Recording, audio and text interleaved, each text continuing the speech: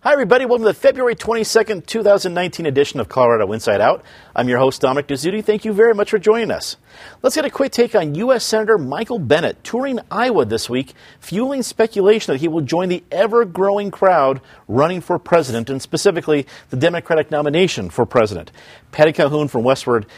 Back in the governor's campaign, we teased both parties of having a clown car for their nominees, or at least their candidates.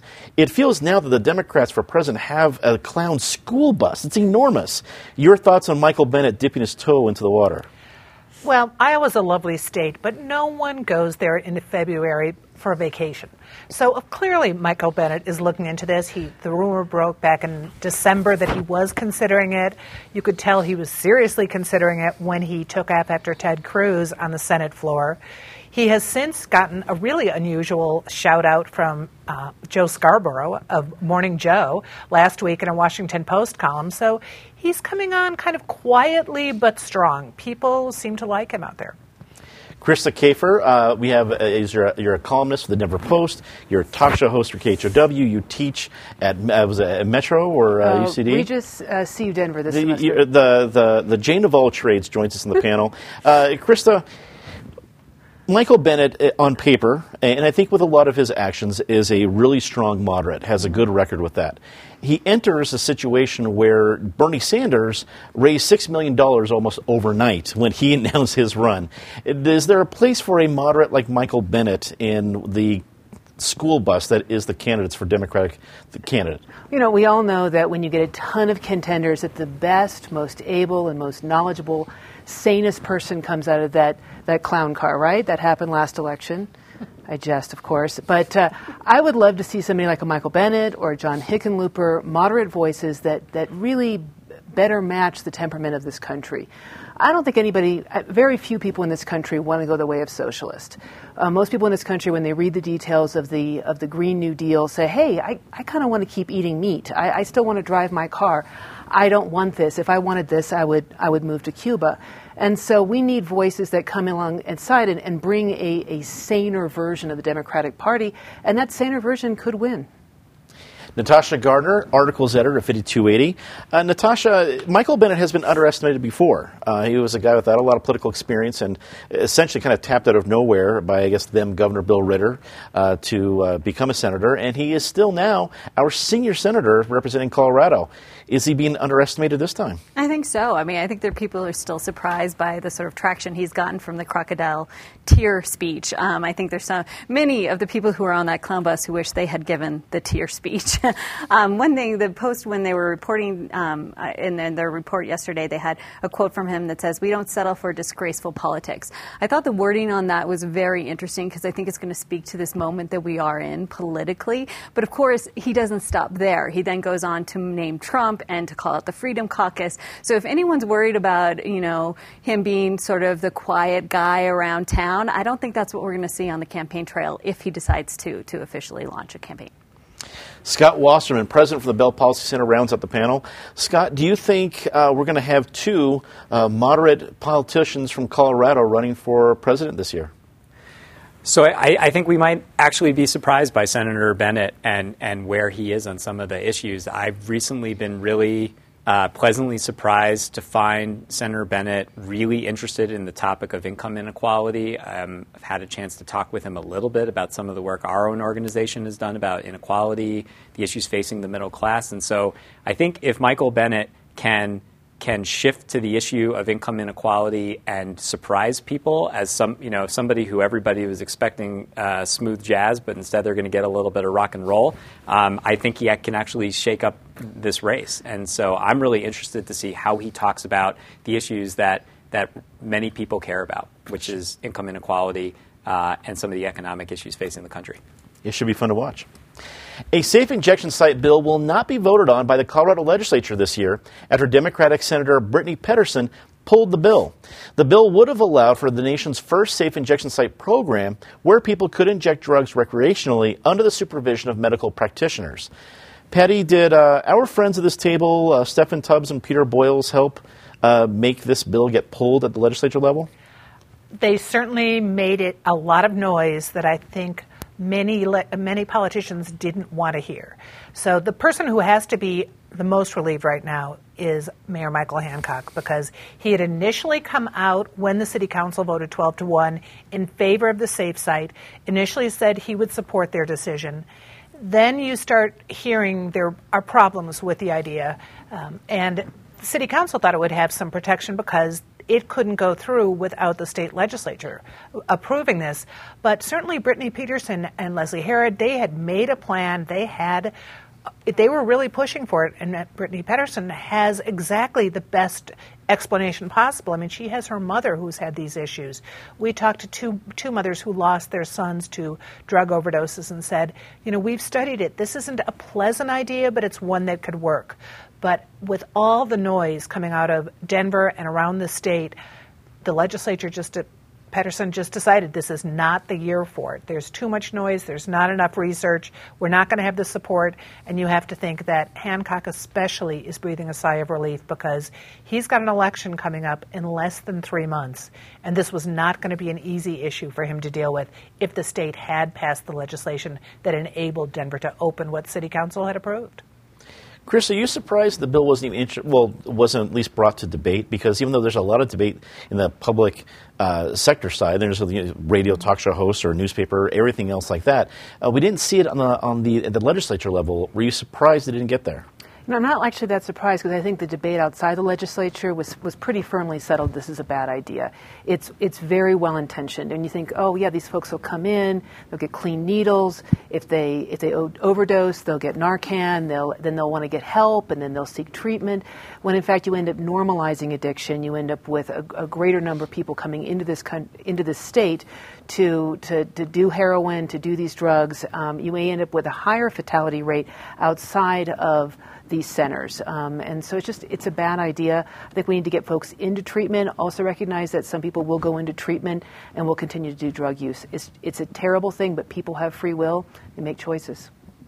Natasha, clearly it was not going to be a slam dunk, even if it did get introduced. But can conservatives or Republicans claim this as a win in a year where Democrats are running everything? I think so. I mean, I think as early as election night, the big question was what were the topics where Republicans would be able to fight back, pull back a little bit of power and maybe push the agenda in one direction or another. I think they proved with this particular issue that this is something that they could do it on. And I think that was a success, and they'll probably claim that as well. I mean, obviously, the problem is we are still in a crisis, and I think that word is so overused these days, but for this particular public health crisis, it's important. I mean, we're losing 130 people a day across this country. This is a major billions of dollars economic impact on this country. So thinking outside of the box is something that has to happen, because if we wait 10 years, 15 years for the perfect policy to develop, we're not going to get to solutions.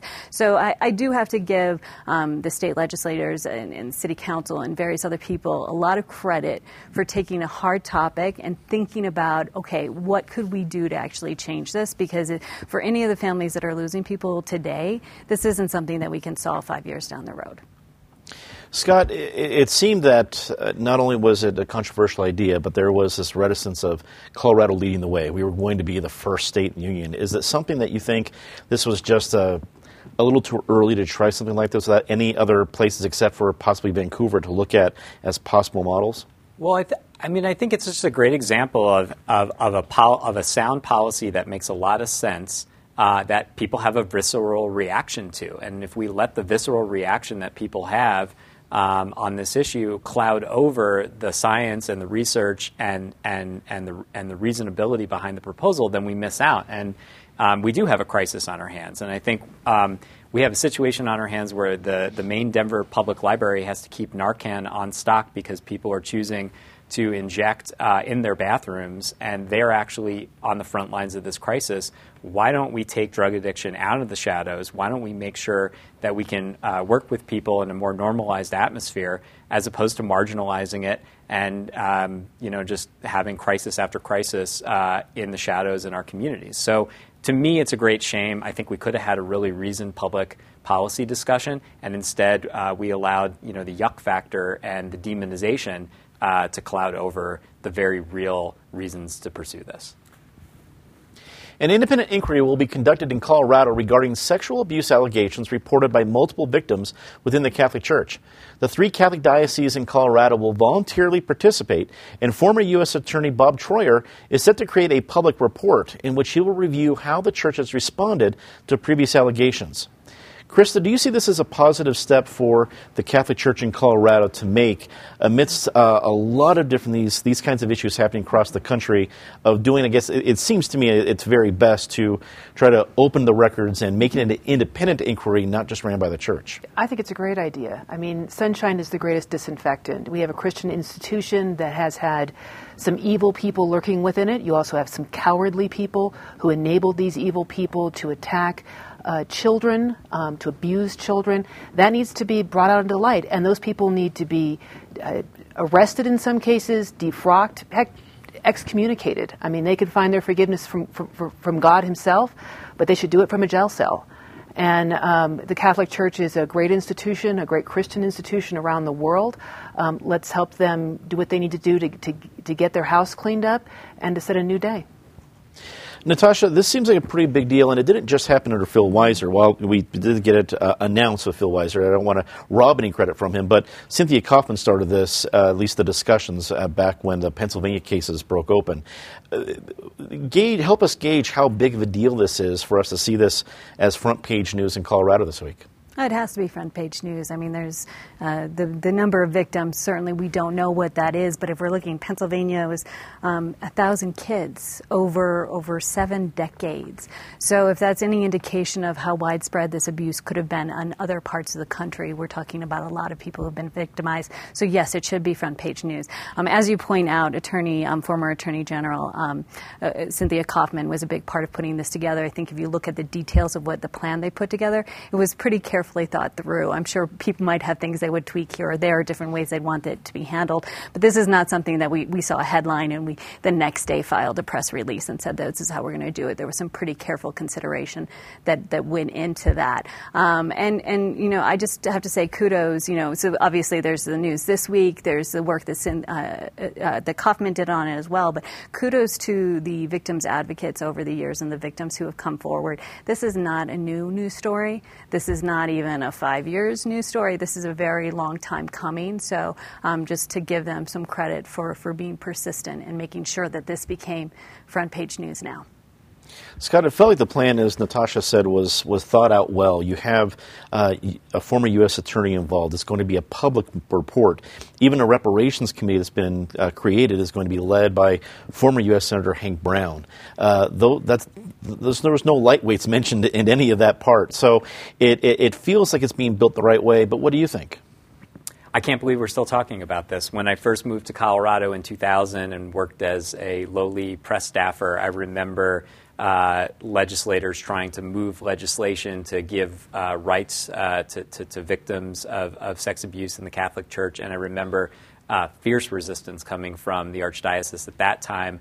And I just think it's amazing to me how slowly the Catholic Church as an institution has moved on this. Just today, I heard that the Pope released what I guess is like an ecclesiastical personnel handbook on the issue. And so I think that it absolutely makes sense for secular state authorities to move in and to try to help facilitate this. And for me, it just means so much that folks within the church are actually willing to partner with the state and do this in a reasonable, facilitated way. But it's shocking to me that we've been talking about this for as long as we have, and that there are new revelations every day that come out across the globe. Mm-hmm. Patty, Sam makes a good point about this being an issue we've talked about. I think you referenced the Pennsylvania point, for many, many decades, if not 7 decades, if at least a long time in Colorado. What do you make of this handling of the situation that we've seen so far over all the different controversies and ways the issues try to have been handled over the years? Well, to use a cliche, better late than never, it is appalling that it is 20 years since the big revelations first broke in Boston, and we are still coming to grips with it. It's also true that even from outside, you still had to have some cooperation from within the Catholic Church to be able to do the kind of investigation that really needs to be done. So kudos to the people who worked long and hard on this and pulled together a plan that ultimately will see real truth emerging, and also to the victim advocates. I mean, how hard was it for people to first come forward and they weren't believed at all, if they were brave enough to come forward, because they were talking about religious figures? And it's just horrifying. And maybe we'll see some end in closure, and good luck for the victims. The Colorado House passed a bill that would sign Colorado onto the National Popular Vote Interstate Compact. If Governor Polis signs the bill, which is now headed to his desk, the state would pledge Colorado's electoral votes to whichever candidate wins the popular vote in a presidential election. Natasha, some people are looking at this that, oh, well, my vote won't count. I understand that point, but this seems like a way around the whole electoral college. But it's also something that was been, the framers put in the Constitution. What do you think about this idea of trying to get around something that has been part of how we've elected our leaders now at least 45 different times in our history? Well, do you remember 1999 when people had kind of forgotten what the Electoral College was? That, of course, changed in 2000, and that's what some of these efforts date back to. This, and as you laid out, it's this question of what is the Electoral College mean in today's political climate, and do we still want it? I think there's some hearty debate that needs to be had about it, and we've been having that hearty debate for nearly 2 decades now.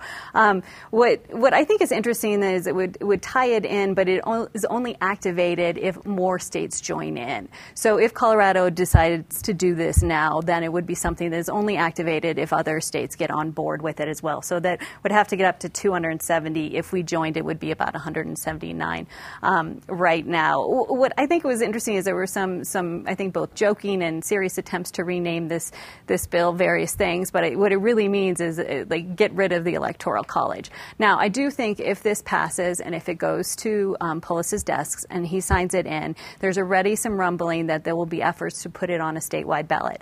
I would not vote against that. I bet that if I was placing a bet, I would guess that is going to be on the ballot. You would not bet against that. You're not saying how you would vote. Yes, yeah, I'm not saying how I would vote. Okay. But I would say that it does end up on the ballot because I think that this is something that Coloradans are going to want to discuss at great length. So we'll have plenty of time at this table to do just that. Scott, both parties have seen the Electoral College rob what would have been a victory in their eyes and give it to the other guy. Yes, in this case, it's always been to the other guy. But is it time for states to be rebelling against the Electoral College, or does this seem just because if one party is against it right now, it could be a system that party might actually want a few years down the road? What do you think about this whole maneuver? Sure. So I think this is often talked about in the context of recent elections and electoral politics. And I was thinking about, so recently a gentleman by the name of Nick Hanauer, who is a pretty active policy advocate around income inequality issues out in Washington State, wrote a great piece about redefining centrism. And he talks about redefining centrism as not the middle point between what the powerful elite and everybody else wants, but rather the middle point between what the majority of people in the country are dealing with. And somehow, one way or another, we have got to start grappling with the issues that are affecting the majority of Americans, many of whom live in dense population centers in states like ours. And so I think there's a new conversation that's emerging about what our politics should look like and how do we define centrism.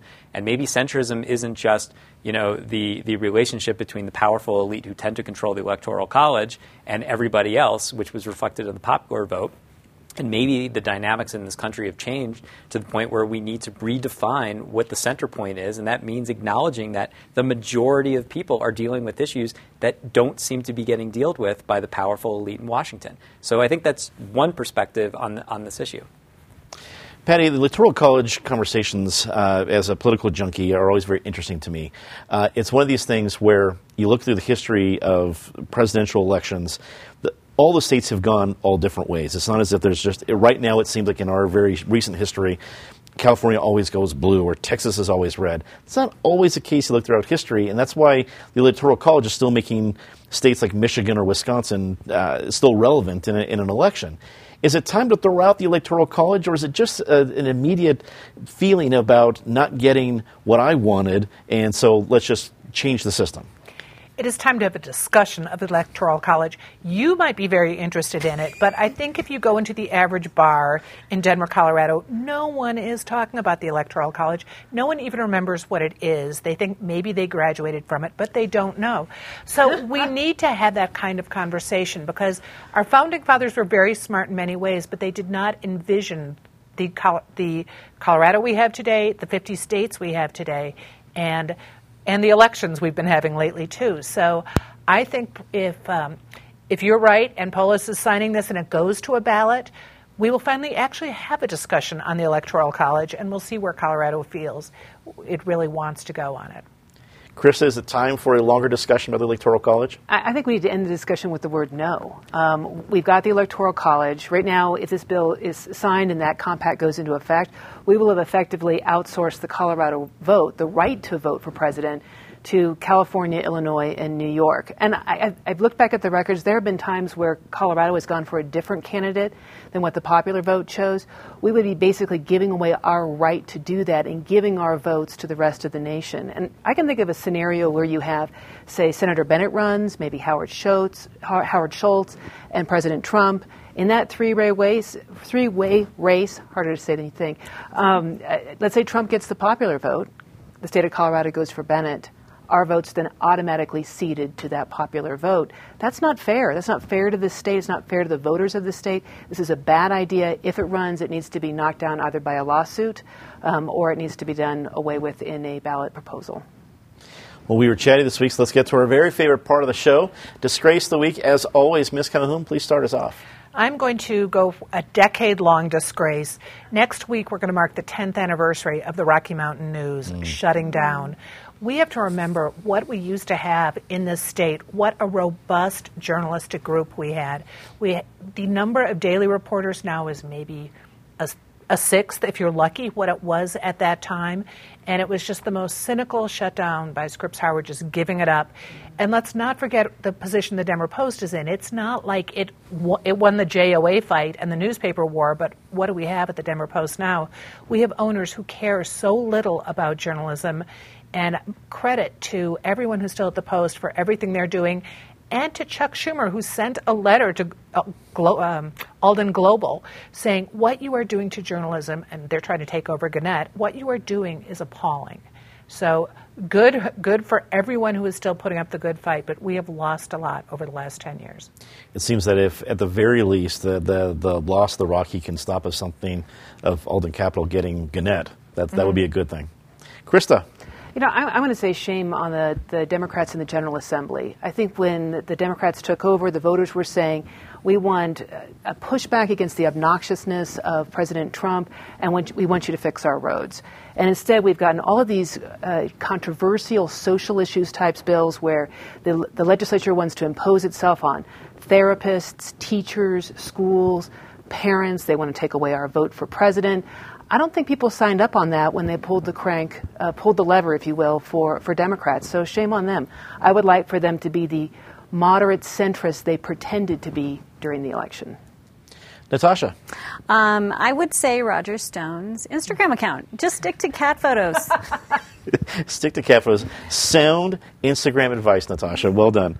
Scott.